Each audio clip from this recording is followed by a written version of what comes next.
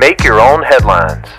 Hey, this is Dal Welsh inviting you to enjoy some random news and make the grace of God your biggest headline of the day. Today's podcast is sponsored by the Rodolfo Fence Company and the letter S.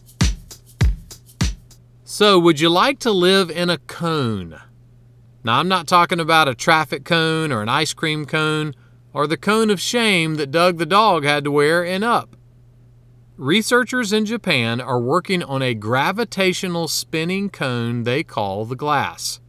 It will be about as tall as the Empire State Building, and they hope to have it available on the moon by 2050. It seems the rotation needed to mimic Earth's gravity would require a full rotation of the cone every 20 seconds. Now, I have no clue what that means, but if they make that spinning cone serve an ice cream cone every 20 seconds, I'm in. Speaking of spinning, what do you call a spinning potato? A rotator. One day Jesus was giving reasons to not be anxious, and he said this: "Consider the lilies of the field. They neither toil nor spin, yet I tell you, even Solomon in all of his glory was not arrayed like one of these." Sometimes life feels like it's spinning out of control, but Jesus uses simple language to give us hope.